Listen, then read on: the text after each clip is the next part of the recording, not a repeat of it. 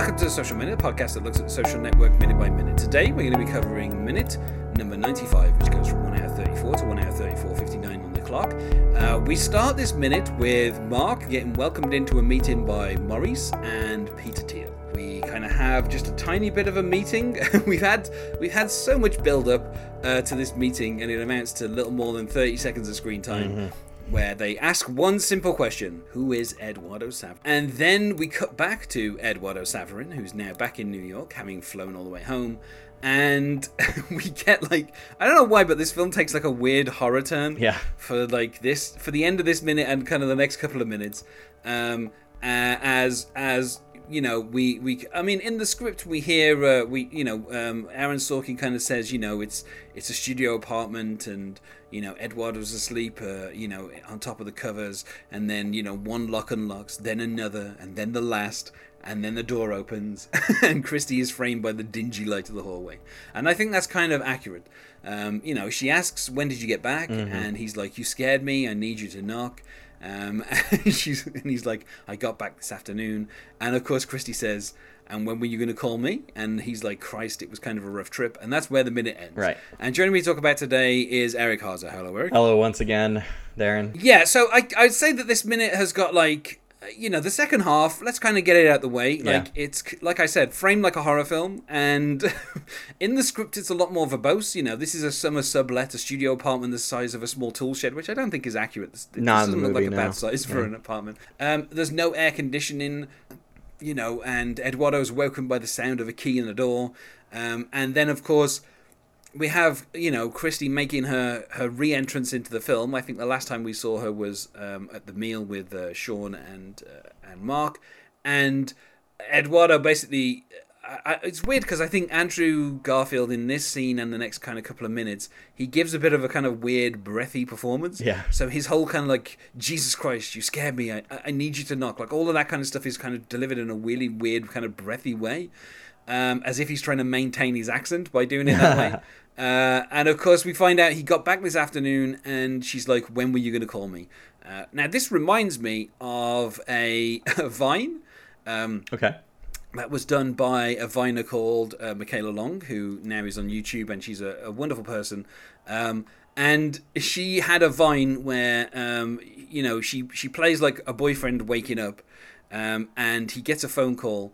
And he she says, oh, good morning, when did you wake up? And he's like, oh, a few minutes ago. And then she immediately responds with, where's my good morning text? and then and so that's what this feels like, is you got back this afternoon, you immediately went to sleep, why didn't you call me?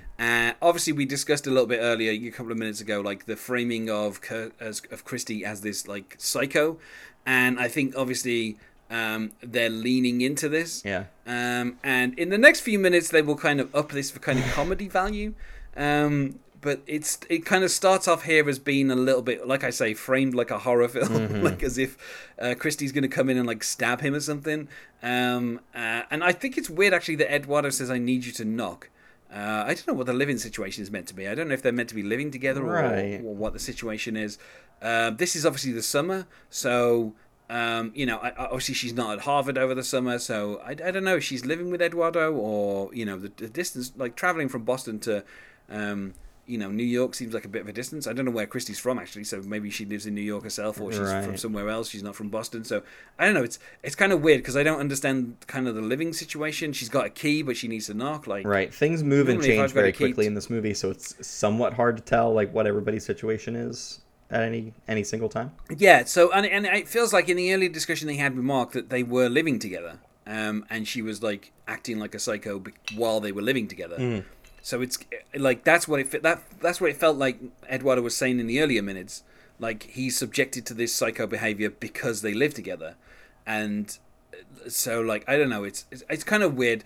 I just like that there's it kind of goes for this kind of weird horror thing, it's, but at the same time it's kind of I think we're kind of getting into the kind of one of the few parts of the film that's kind of played for true comedy. It's kind of, but then at the same time it's done in a kind of hacky kind of sitcom-y way. Yeah. But Aaron Sorkin, not known for his kind of comedy writing. So, so have you ever seen The Newsroom? Well, yeah.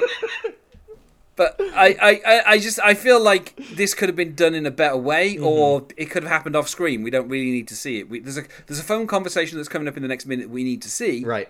I don't know that we needed to see this thing here, like this behavior, this interaction. I don't think needs to take place. There's no reason why Eduardo and Christy couldn't have broken up off screen in between scenes, like it. But they've obviously got Brenda Song, and so it's nice to see her kind of like one last time in this film. Yeah. When we get to the end of this scene, it does kind of finish with a punchline, which I kind of like. Yeah. Just because of Andrew Garfield's delivery. But if it wasn't for the kind of the charm of Andrew Garfield and Brenda Song, this scene would feel a lot less compelling and a lot less interesting. This is all just kind of the setup for the future payoff. So yeah, they kind of make it work. The bulk of this minute is the Peter Thiel thing. We finally get to the Peter Thiel meeting. And he's like, "Hi guys, come on back." I gotta say, Peter Thiel's office seems quite small in this film. It doesn't seem that big. It seems kind of a little small. So I don't know, it's kind of weird to me. Like that office feels like if it's meant to be Peter Thiel, it should be a bit bigger. Right. But instead it's like a kind of like a tiny office. So I don't know. It feels weird to me in terms of like the outer office doesn't seem that big, and once they get into the office, it doesn't seem that big either. So it's just kind of weird. When you actually kind of like get into his office, because you're like, oh, this is a guy who manages like a $2 billion investment fund, and it's like, yeah, but it's like a kind of small office. Like the four of them seem a little snug in there. Yeah, I feel like this is maybe one place where the presentation of the movie slightly maybe misrepresents how big a deal Peter Thiel is. Yeah.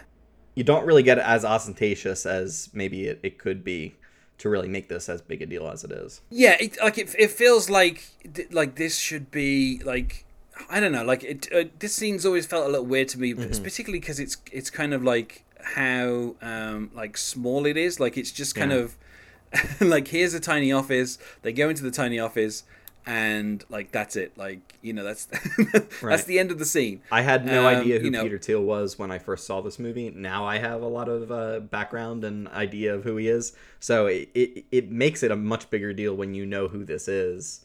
And the full kind of repercussions of that make more sense. But yeah, as it's framed in this movie, it's not as... It is a big deal from what they've been saying, but I feel like sometimes in some Sorkin scripts, you can blaze right by some major, very important points and not really get the full ramifications of it. Well, I mean, I think like kind of the more interesting thing about this minute, obviously I feel like at this point everyone kind of knows who Peter Thiel is. He managed this fund. Like we said, the fund these days is not worth as much as it was, at the time of this, this particular, kind of like when the film is set.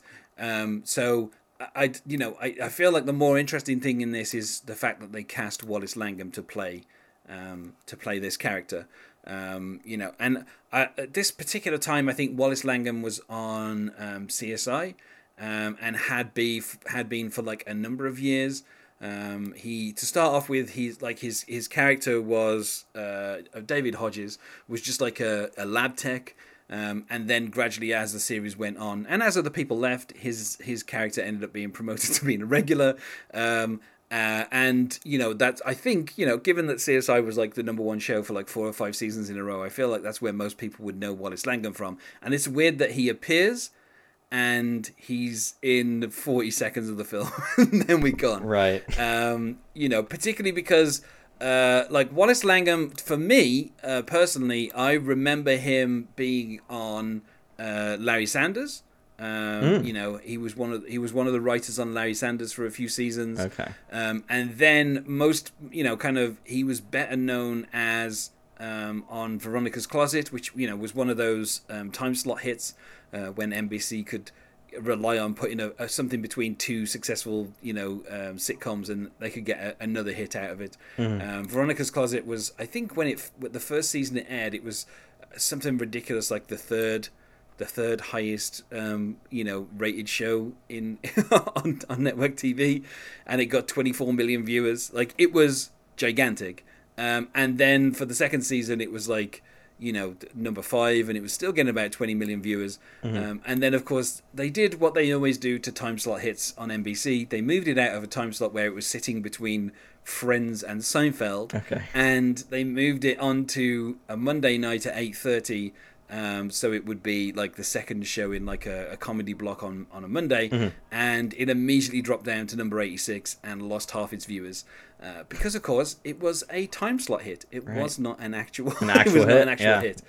Yeah, and it was created by David Crane and Marta Kaufman, who also created Friends, and that's why they were able to get it that cushy slot after Friends. And one of the storylines that was on the show with regards to Wallace Langham, who was like the I don't know, like the third or fourth build. He was built quite high on the whole show. I think after Kirstie Alley and Kathy Najimy, he was like the third build person. He played a character called Josh, who I think the show wanted to play as a closeted gay man. But it basically, every single time he was on screen, there were jokes about his sexuality and the fact that nobody knew if he was gay or not.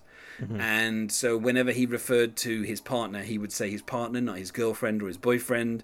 He would refer to his home life, and it was not clear, who he was living with. And there were jokes like that went on for like 3 seasons, basically. And so it's weird that Wallace Langham goes from playing that character, basically... Veronica's Closet finished, and he immediately started on CSI, and then he was on CSI for like 15 seasons. Damn. And to start off with, when I saw him on CSI, his character also seemed to be coded as closeted and gay. And it about 9 seasons in, he married this Italian woman, and I was like, that doesn't make any sense. I thought his character was meant to be gay. And again, it was very, it was kind of weird. But then the fact that he's in The Social Network playing a character who is, obviously well known now to be gay, but I think in 2004 Peter Thiel was still in the closet. So one of the controversies about him and Gorka was that Gorka outed him. I think in the kind of the early 2000s, sometime after this meeting is taking place in this film. And then before the film came out, so by the time this film comes out, everyone would have known that Peter Thiel was a gay man. But in the film, it's just weird that Wallace Langham basically played a closeted gay character for 3 seasons on a show, and then he's in this film playing a closeted gay character. But he's only there for 40 seconds, so you don't get to read any of that. But yeah, it's kind of weird. And then Wallace Langham, I think, then he's been a guest on like a number of different shows since then. But since CSI, he hasn't really had like a regular TV show that he's been on. That I can remember. I think he's done like a lot of guest spots and stuff. Early in his career, he his first appearance was in Weird Science. And then he was also in the film Soul Man, which of course is another film about a college. Which I think people, which has a completely different, completely different kind of take. And then he was also in the film Amazon Women on the Moon, which if you haven't seen Amazon Women on the Moon, it is like a bunch of TV show. It's like somebody's watching the TV show, they're watching the film Amazon Women on the Moon, but then they keep switching the channel to watch other shows. And those other shows are sketches, and it's kind of insane. For many years, I had Amazon Women on the Moon like taped off the TV. There's a sequence in there where you have a character called Don No Soul Simmons. And he's a black American with no soul. And so he sings songs, but he sings them without any soul. So he sings Jeremiah Was a Bullfrog, but he sings it kind of like, with no soul or anything. And it's probably one of my favorite things in the world is Don No Soul Simmons singing Jeremiah Was a Bullfrog. Wow. That's how much Amazon Women on the Moon has stuck with me, like these, 30 years since I've seen it. It was a notorious box office flop, and it basically made no money. It's only 85 minutes, but like there's a whole thing with like there's like this guy who's just like a nobody, and he like dies, and then there's like a comedy roast that has like Steve Allen and Henny Youngman, and like his own wife, and it's just like they're like roasting this guy who's like basically a nobody and like died of a heart attack watching the TV. And there's like Ed Begley Jr.'s in there playing playing the Invisible Man, but he's not actually invisible, so he's just basically running around naked, pretending to like people are pretending he's invisible just to kind of because he's crazy. And yeah, there's so many like really good like jokes in that film. It's really fun to watch. I will definitely check that out. That sounds insane. Yes. Yeah. So that's kind of how I knew Wallace Langham was as this guy who did Veronica's Closet and then CSI. And then he's appeared in films since then, but not really kind of anything. After this, he did like Ruby Sparks and Hitchcock, Transcendence. He was in Taken 3 very briefly. He was in that film War Dogs, and that's pretty those are kind of the more kind of high profile ones that he's been in. But yeah, I everything he's been in, I think I've always really enjoyed. He's got like a certain kind of I don't know. He's got like a certain acting style that's kind of very unique to him, and I kind of like he has this kind of kind of detached, sarcastic way of acting that I think really worked in the 90s, and I think maybe as he's kind of grown up and kind of matured a little bit, his kind of acting style's changed a little bit. But I think he's a fun actor, and it's just weird to see him in a 40-second role. Yeah, right. Just appearing in this film. And then also we have the velvety voiced Scott Lawrence, who again is another actor who he's here for 40 seconds, and he's kind of more well known from other things. I don't think there's anything that I particularly know him from, but I've just seen him in like a lot of different kind of things. He was in a single episode of The West Wing. Wow. And he's been. Do you think that's why he's here? I mean, maybe, I don't know, maybe, but he there's other things that he's been in, over the years, including, he's done a lot of TV basically, and he has like a very kind of distinct voice, so like if you hear his voice, you're kind of like, oh yeah, it's that guy. I think in more recent years he's been like a regular on the TV show Mr. Mercedes, and he was in Legion for a few episodes. Which might be where some people know him from, and he's been kind of in the Star Wars universe playing Jarek Yeager on a few different shows. Okay, that's where I would know him. And and obviously his voice is kind of his asset there. Like he's just got this very kind of like bassy voice. Many years ago, like kind of in 1990, he was on a show called Baghdad Cafe. Which I don't know that it was weird. Is I remember seeing the adverts for this show because there was a film that I recorded. I can't remember when I recorded it, but there was like it was like on BBC Two, and then there was like an advert for this because this was like a kind of high profile show that BBC Two had bought, and it was mostly high profile because Whoopi Goldberg was a regular on it. Along with Gene Stapleton, like they were the two kind of selling points. It's like Whoopi Goldberg doing TV, which these days I think would get more, publicity or something. Yeah. But just the fact that she was, if it wasn't like The View, but like this was kind of just after she won her Oscar for Ghost, and then she was doing this like this kind of high profile like sitcom. It only lasted 2 seasons. It wasn't very many episodes, but Scott Lawrence was like on that, like I say, along with her and Gene Stapleton. And I just remember seeing adverts for it and being like, "What is this show?" Like, I never really sold me on it. But Scott Lawrence was on 6 episodes of that, like in 1990. But yeah, his I've seen him now and again like do TV appearances, and it's just his voice is kind of like so distinctive. Right. It just grabs you. I feel like he could inherit the role that Reggie Cathy had in recent years of, kind of being this kind of like elder statesman. I feel like Scott Lawrence is there, ready to kind of take that role.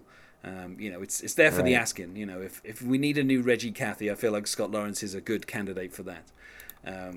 He's waiting in the wings. But I should also say Peter Thiel's a terrible human being. Yeah. a man who literally founded a company called Palantir, which is the evil devices that Sauron can see you through. Like, nobody stopped him. Nobody was like, "This is so clearly evil." Yeah, and it's weird as well because like Wallace Langham has basically had like grey hair since as long as I've known him, and Peter Thiel doesn't have grey hair. It looks to me like Peter Thiel dyes his hair. So it's weird that Wallace Langham is playing him just with grey hair. But yeah, Palantir, he's still on the board of Facebook, I think, as of this moment. So he's still making money off that. Like we said, he was part of Clarion Capital, which has since. He's still the chairman of it, but it's kind of fallen apart a little bit in value. He's got a 10% stake in Facebook. That the 50,000 that he the 500,000 that he decides that they're going to get here. And then they talk, of course, about restructuring and that, to allow for, people to kind of more investors to come on board. And part of that is the fact that he gets 10.2%. Although apparently while he's still on the board of Facebook, he sold his share in Facebook for $1 billion.